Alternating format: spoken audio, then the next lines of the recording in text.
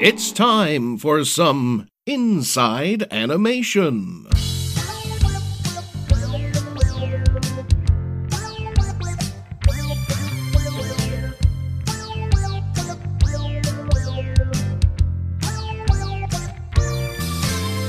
With your host, Adam Sartain. Today's guest, Andrea Emmes.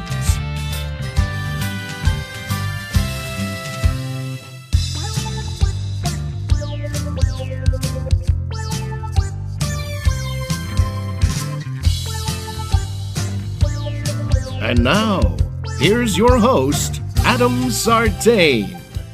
And here we are with another episode of Inside Animation, where we get inside information about the animation industry.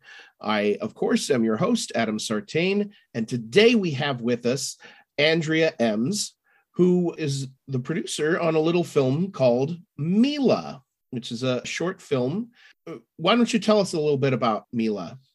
Absolutely. First of all, thank you so much for having me on your podcast. I'm super excited. Yeah.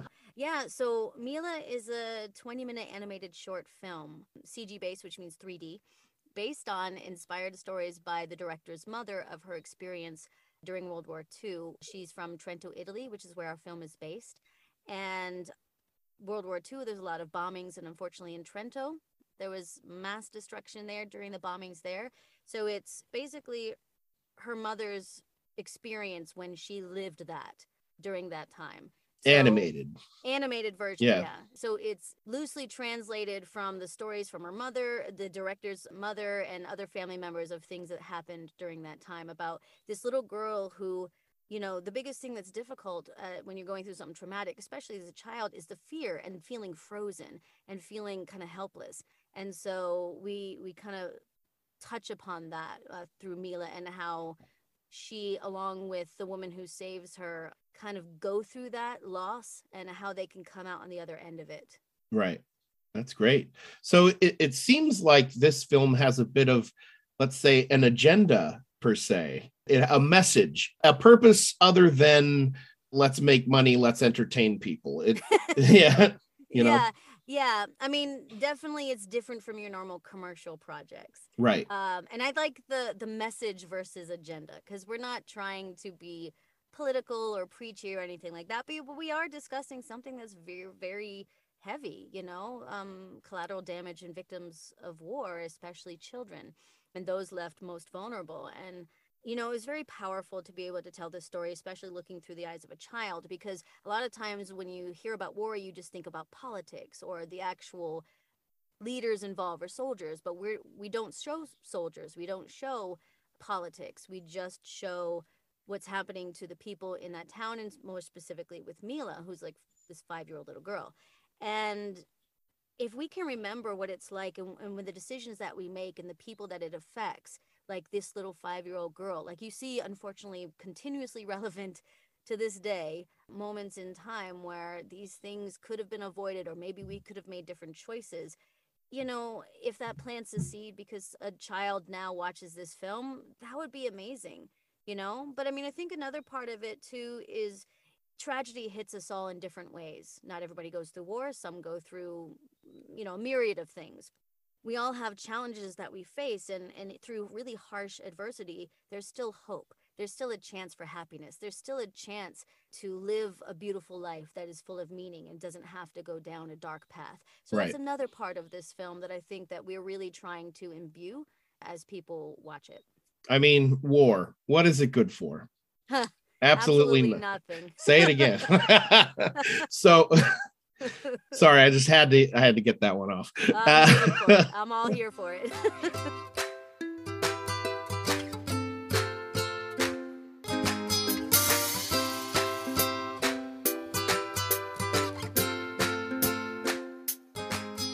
So you, in particular, are the producer of this film. Is that right? Yes. Yeah. So I know producers do a lot of things, especially on animated films. Mm-hmm. So what was your main focus? What was the thing that took up most of your time on this film? Well, let me back up for just a quick second. Sure. So I got on this project March of 2010. So this Okay. has been a Oh 10 wow. plus, yeah, it's been a long uh, passion project. And, we had no budget, and we were just completely indie, and just, we've got a dream and we're going to make it happen. Somehow we'll figure it out. Right.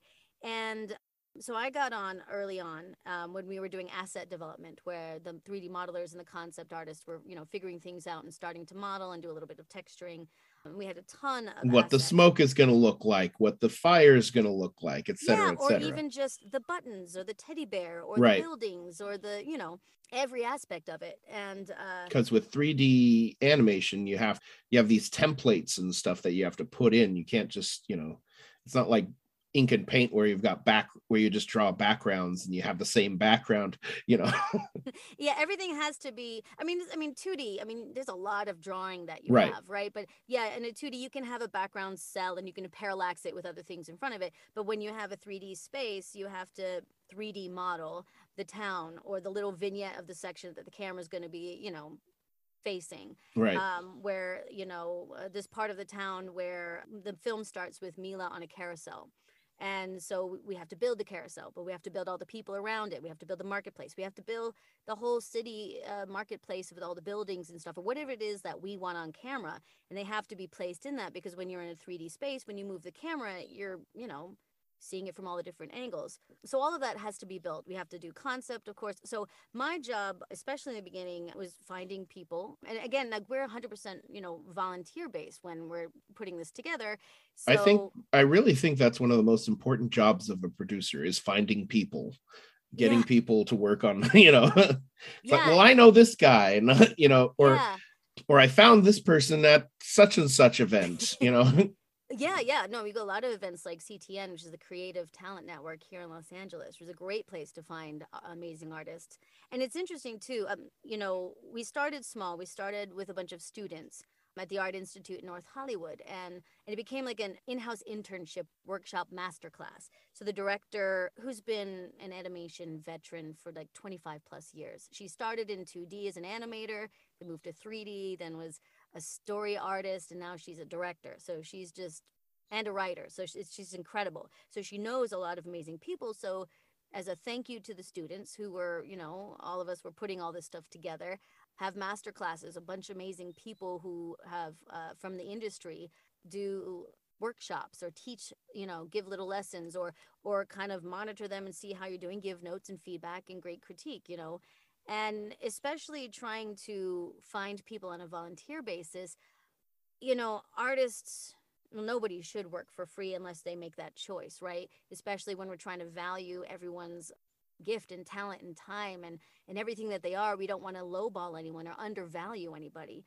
So trying to express to people, hey, we've got this amazing, beautiful project, but we can't pay. So what can we do? Chincy and I decided, like, okay, being artists ourselves and understanding that exposure doesn't pay the rent. Right. How can we give back as much as possible to kind of offset the big ask that we're asking of people, who volunteer to come on? So very transparent, very upfront, and we're happy to let you use the assets or your work with a watermark for your portfolio now. Because normally in animation, you can't use any of the work that you've done on a film or a TV show until it's already come out. And for us, God bless them, they would have waited 11 years because we Right. just finally, and we're still not even officially out because we're still in the festival system, and we're waiting to hear soon if we're going to make the short list for the Academy. So that was a big deal, giving internships and networking kind of classes or mock interviews to kind of help them if they had something. I would happy to do that, with anybody who wanted to sit with a mock interview, set up potential networking opportunities for them to get interviews. And many of our Mila family, as we call them, are now thriving in the animation as a pro now. So it's been, as much as that we could do, we absolutely wanted to do. And what's crazy about this is it started off with this group of students. I mean, there was some pre-life before I came on with Chintzia when she started it, and I know when you're going to talk to her, so she'll tell you all about that. But we eventually, through word of mouth and through some of our other overseas partners, executive producers, started getting more and more people from different countries. And then eventually we're at 350 artists from 35 countries who have worked on this film. Wow. It's been amazing. So yeah, so not only tricky to try to find people, and also, when you're working on a volunteer basis, I can't say, "Hey Adam, great. You're going to do some modeling for me. So I need you to model. What can you do? What do you want to do?" And we okay, I've assigned you this. Great. When can you get it I to could me? be a good hand model.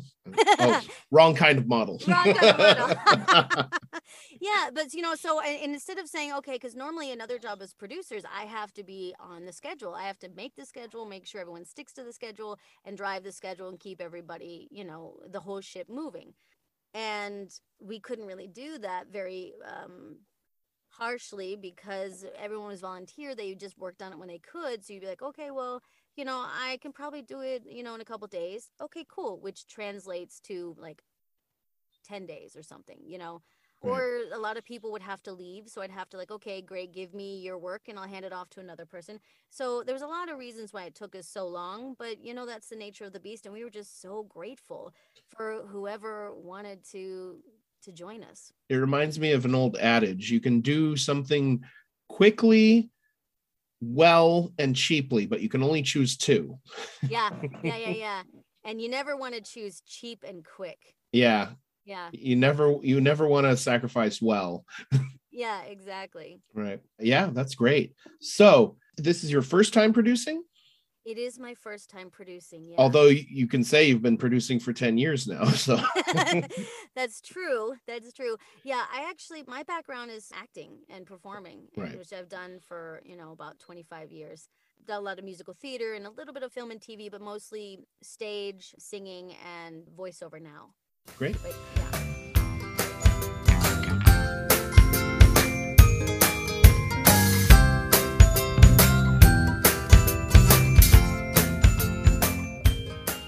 So for this next segment, I like to go back in time. Okay. This time it's going to be about 10 years. Tell me what got you inspired? What made you want to be a producer in general and on this project in particular as well? Totally. At the time for me, I was actually at a crossroads because my life had kind of changed. I had a drastic situation happen to me physically, so I could no longer perform anymore, dance and sing and that kind of stuff due to a, neurological pain disorder.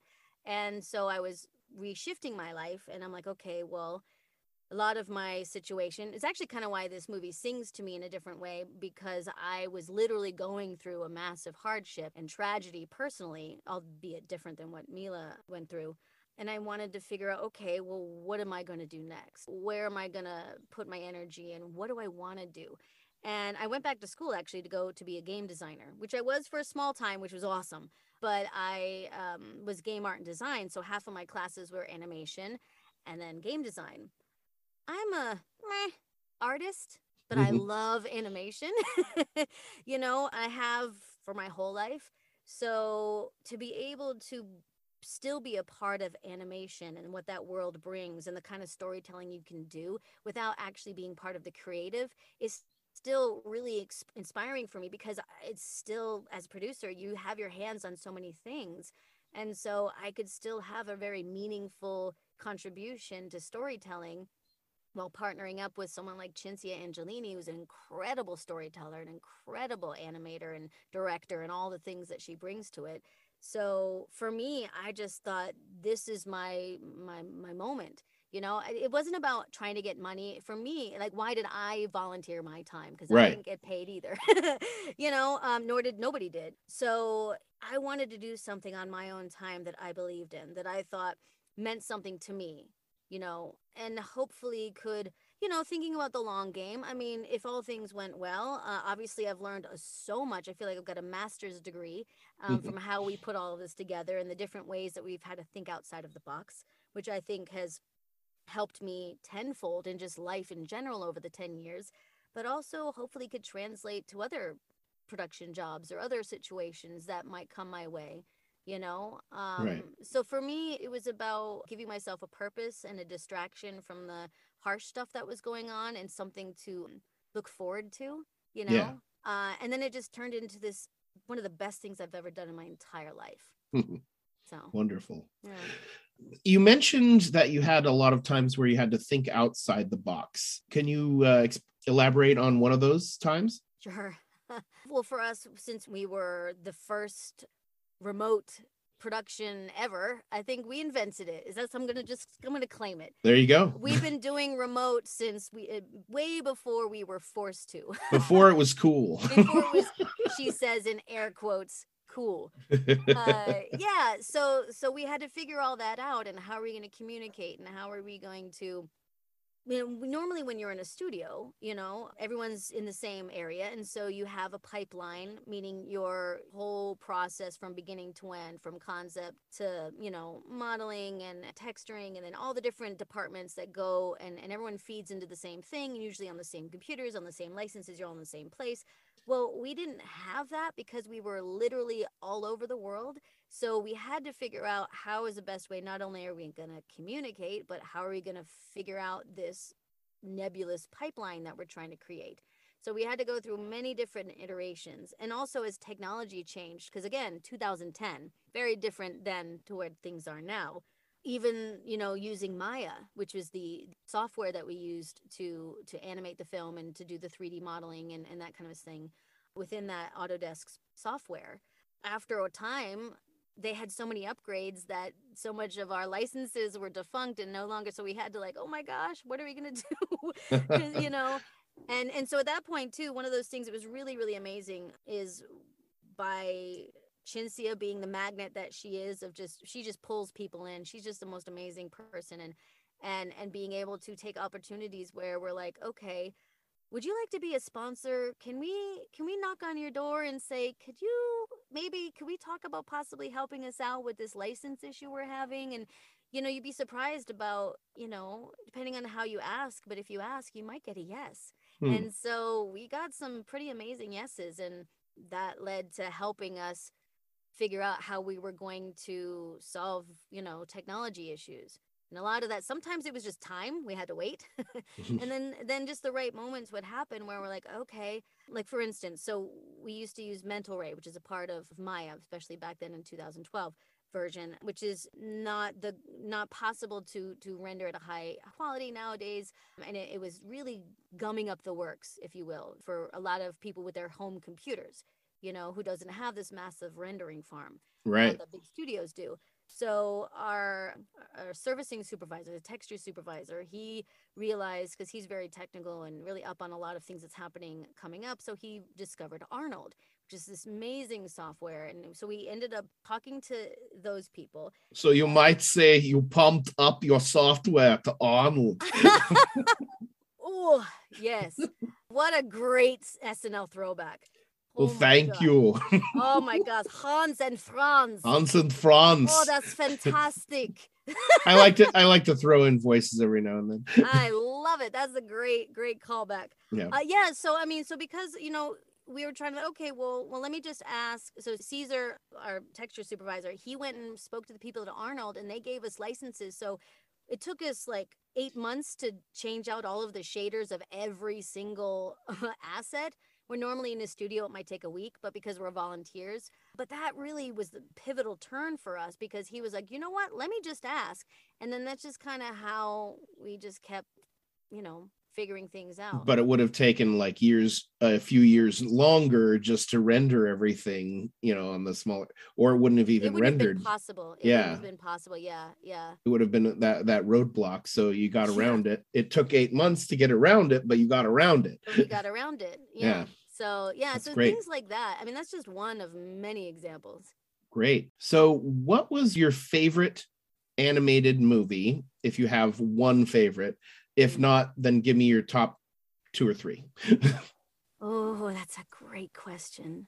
Okay. I have a bajillion. Okay. An animation fanatic, but I love The Little Mermaid. Okay. So much.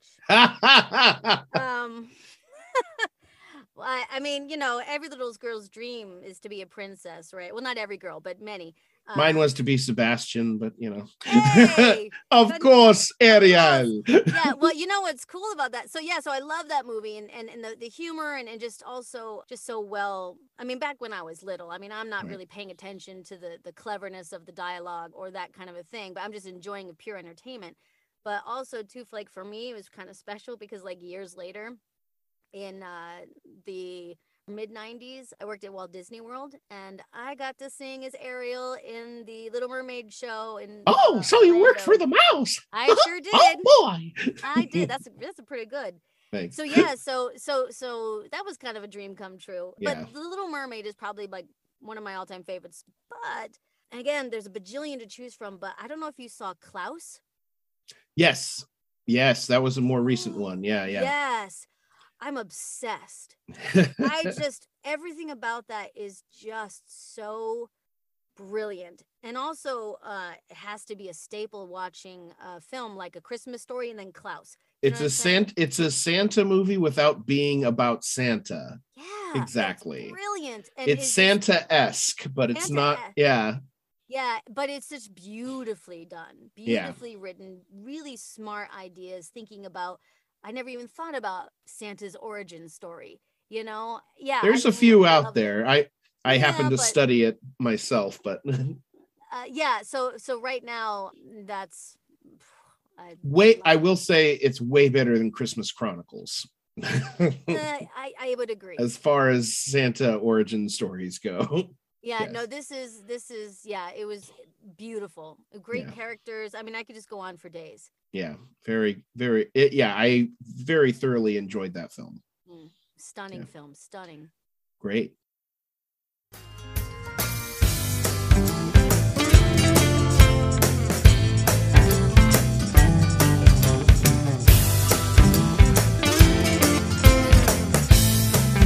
Okay, we are starting to run out of time. Aww. But before we go, a couple questions.